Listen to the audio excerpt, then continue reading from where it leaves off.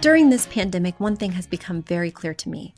It's that life is too short to not be living your dream. What is your dream?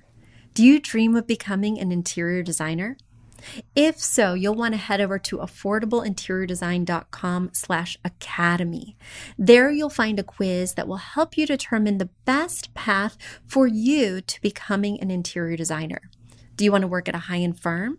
Are you hoping to maybe open your own business? Or is this something that maybe you should just keep as a hobby? Head over to affordableinteriordesign.com/academy. There you'll find a quiz that I personally crafted to help set you on the correct path to make your interior design dreams a reality.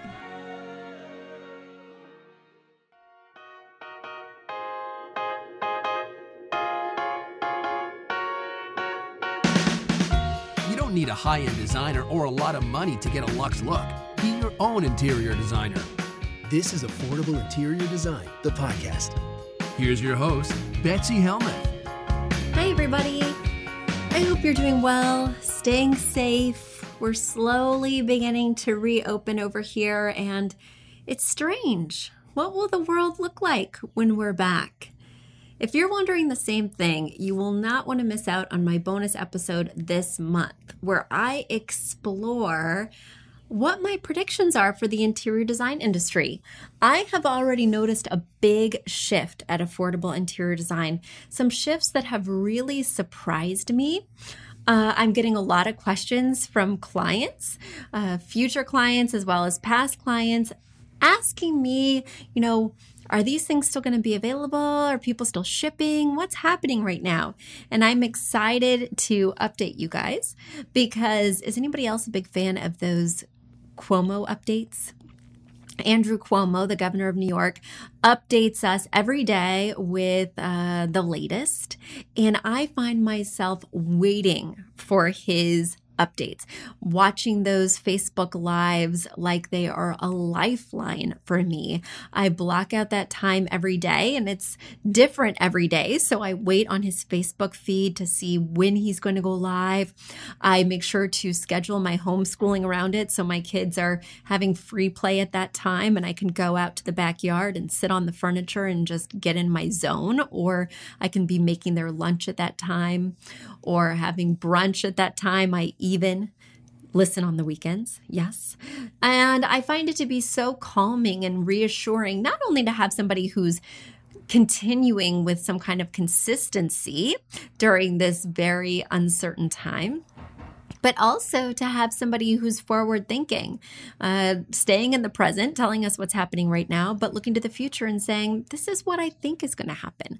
Based on the numbers, this is what shows is going to happen. I know that you guys are listening internationally, and in some places you're way ahead of where we are here in the States and in New York.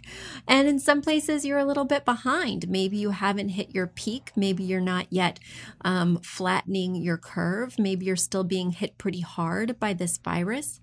But I think we're all being hit hard emotionally.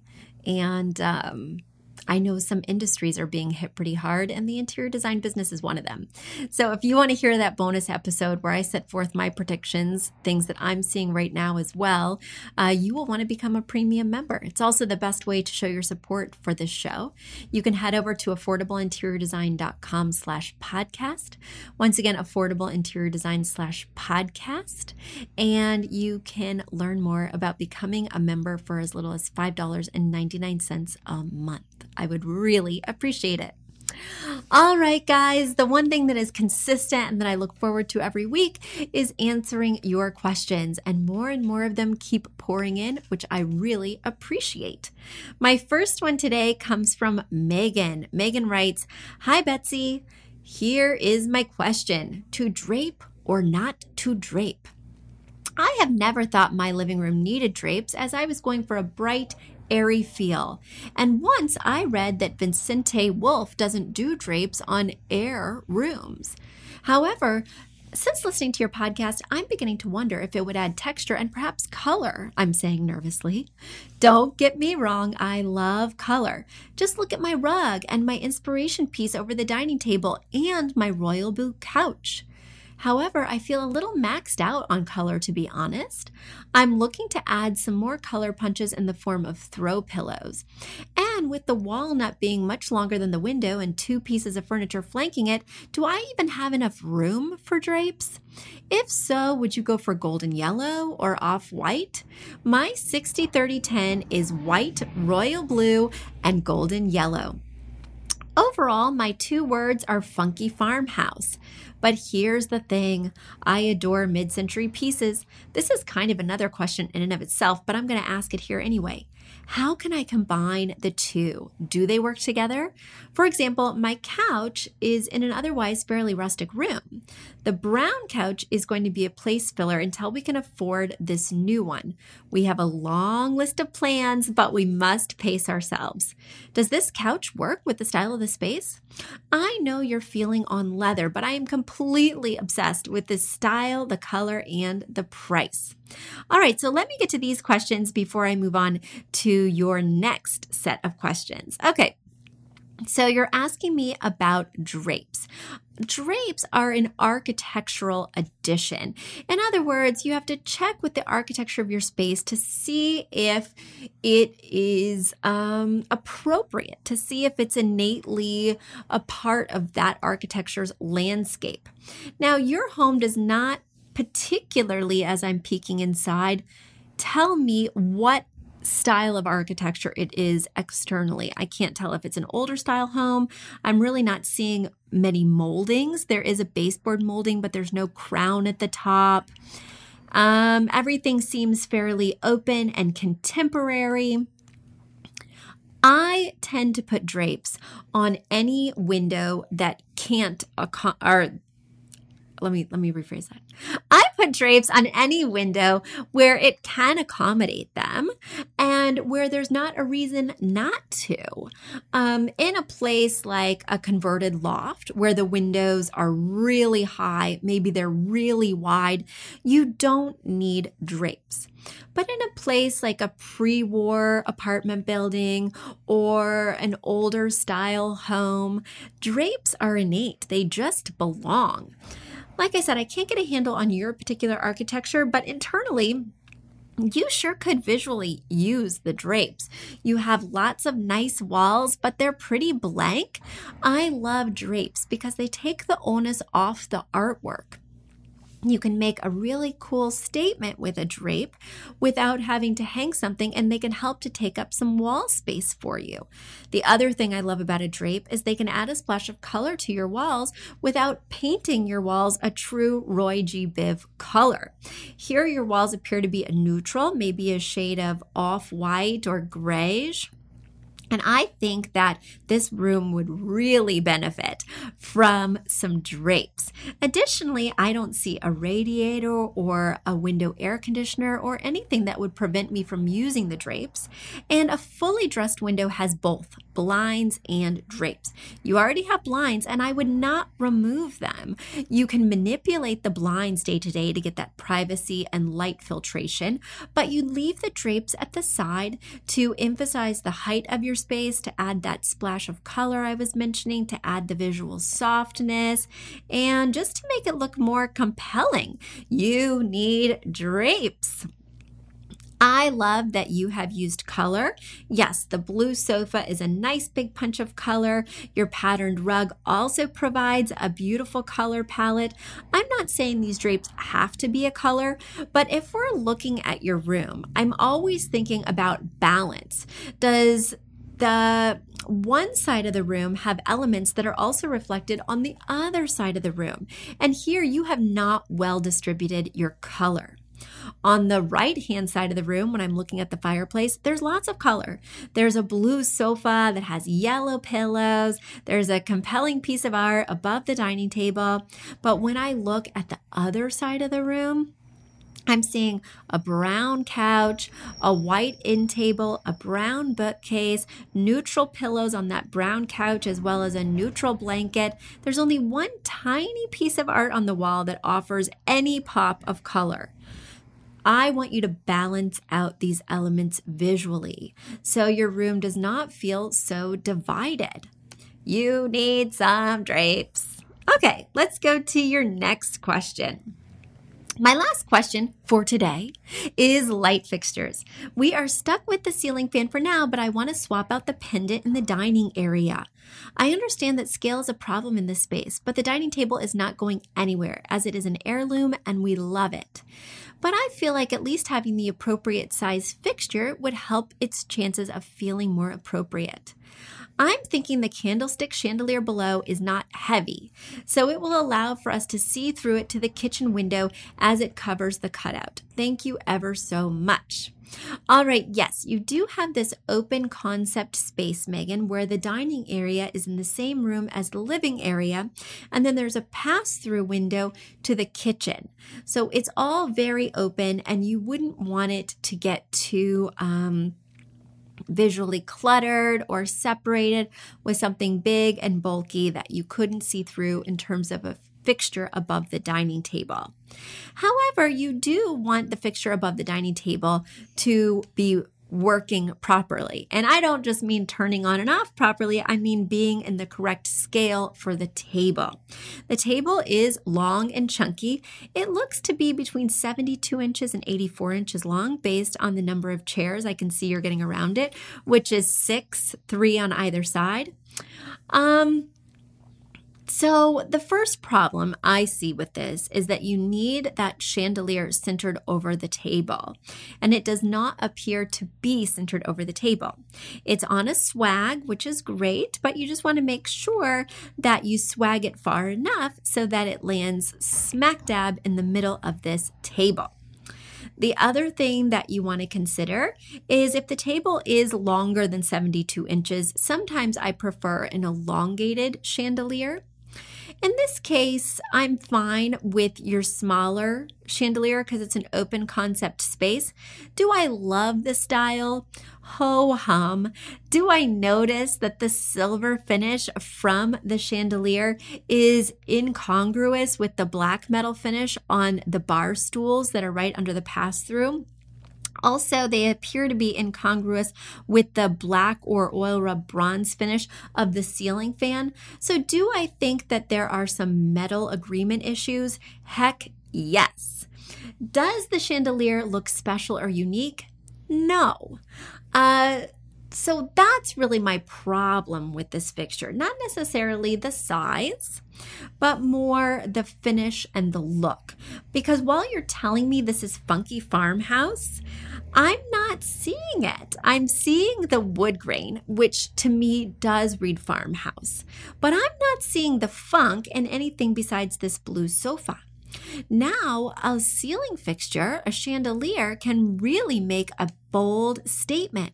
How can we help this chandelier to either bring the funk or bring the farmhouse? Because for me right now, it's not bringing either of those.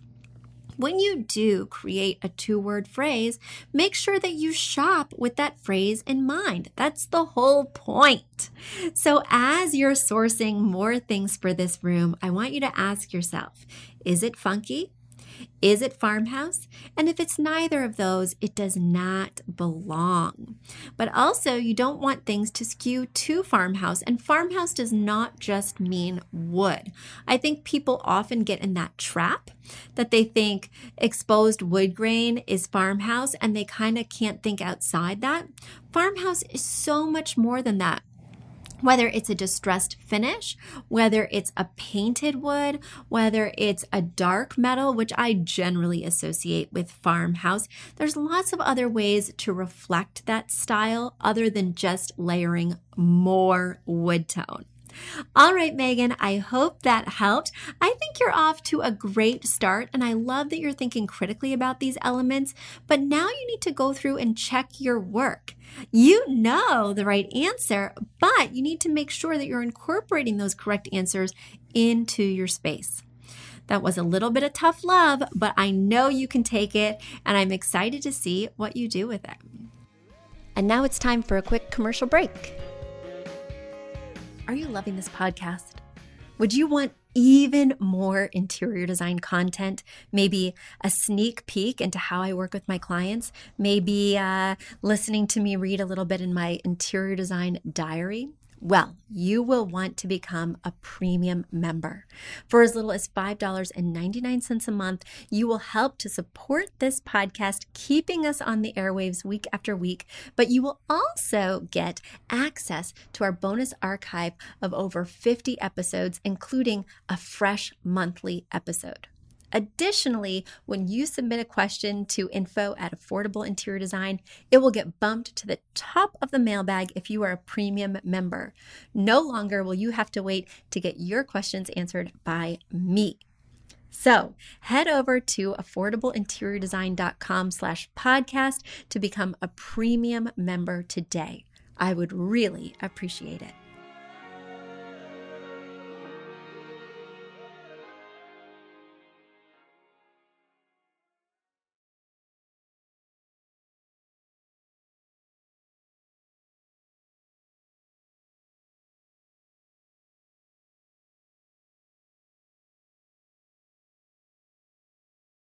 All right, let's go to my next question, which comes from Victoria.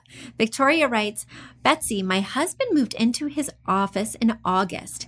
He won't let me make all my design dreams come true, but he will let me help. His newest request is helping him design his bench. Both of us are at a loss. What is it? What's the point? How do we turn this into something functional? He is a pastor, so he has a lot of books. He's got a bookcase on the wall to the right and a whiteboard on the wall to the left. He wants another bookcase for his growing library. But it is a small office, so we are quickly losing space, and this awkward bench does not help. Advice, please. What would you do with this office? All right, so what you're referring to as a bench is actually kind of this built-in structure. So it is this built-in, it has an outlet in it. It looks like a window seat, but there's no window above it. And, you know, the bench itself, I'm going to call it a window seat or a banquette. I think I'd rather call it a banquette, frankly, is about 18 inches high, the height of a seat or a typical bench. It looks to be about 18 inches deep, but then there's a chair molding or a piece of molding that's at about 3 feet high, and that's when the ceiling begins to slope at an angle.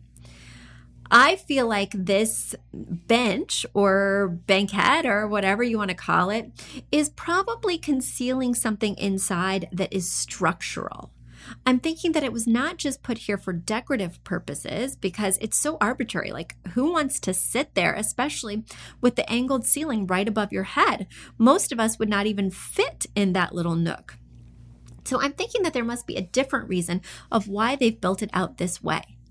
If there is not a different reason why they built it out this way, you just need to demo this weird thing, because not only have they built it in a very awkward location that appears to serve no real function, but also they have put lipstick on this little piggy by adding lots of molding to its edges, which makes it look more conspicuous. It's almost like this white outline around this awkward thing. And it really serves only as a clutter shelf, right? A place for him to put things, but not to actually create any systems. It's just kind of like a window ledge that's deep. People just feel really drawn to cluttering it up with, say, pictures or tchotchkes, but it doesn't serve any real function. Because he has so many books, I would rather you take this 3-foot-high opportunity to put a low bookshelf from wall to wall. That way he can easily access his books while he's working, and you get that additional storage. It would basically be like a bookshelf on its side, but because it would go from one side of the room to the other, you could really store a lot of books there. And then, of course, it could be shallower than this 18 inches that I'm guesstimating. So that way the room itself could become a little bit larger in terms of usable floor space. I feel like this built-in is just a problem all the way around. The sooner you can eliminate it, the better. Now, what if you tell me, Betsy, we absolutely cannot eliminate it? There's something there inside that's preventing us from doing that. Or, We just don't have the funds or the desire to crack it open. All right, I get that too. You could line books from side to side and get that one long shelf experience. In front of the books, he could put baskets. Maybe one basket is like an inbox, right? Maybe another basket is papers to tackle later. I myself have 3 baskets. One basket on a bookshelf that is for extra paper, where I'll like doodle on the back of the paper, just scrap paper that I don't want to throw away because it has one perfectly good side, and I'm always brainstorming. I have another basket that's client projects. So all my client questionnaires and dossiers go in there, and then I dig through it whenever I'm trying to look back at a past client. And then I have another basket for papers I need to deal with right away. Basically that inbox. I think that might be a great way for him to get some of these papers off his desk, to get some book storage, and also be able to corral some of these stray papers.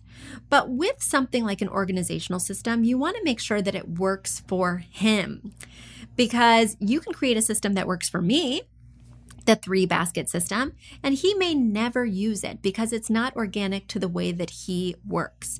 Organizational systems are so personal that you really need to collaborate together to figure out how to make this bench not a decorative eyesore, but a functional experience that can do some work in this tiny office space. Well, Victoria, I hope that helped. Let me get to my last question of the day. My last question of the day comes from Megan again. Megan from earlier in this email. Or I'm sorry, not email. I'm reading her email from earlier in this broadcast. She writes, "Hi, Betsy. I have a quick question for you today. We have white dove walls and are needing to redo our trim. What color trim do you recommend for white dove walls? I know white dove is one of the most common trim colors. So do you just match, but in a semi-gloss, of course? Or would you want a brighter white, but still with a warm undertone? Thank you, Megan." Yes, I do like the trim to be a brighter white than the wall color.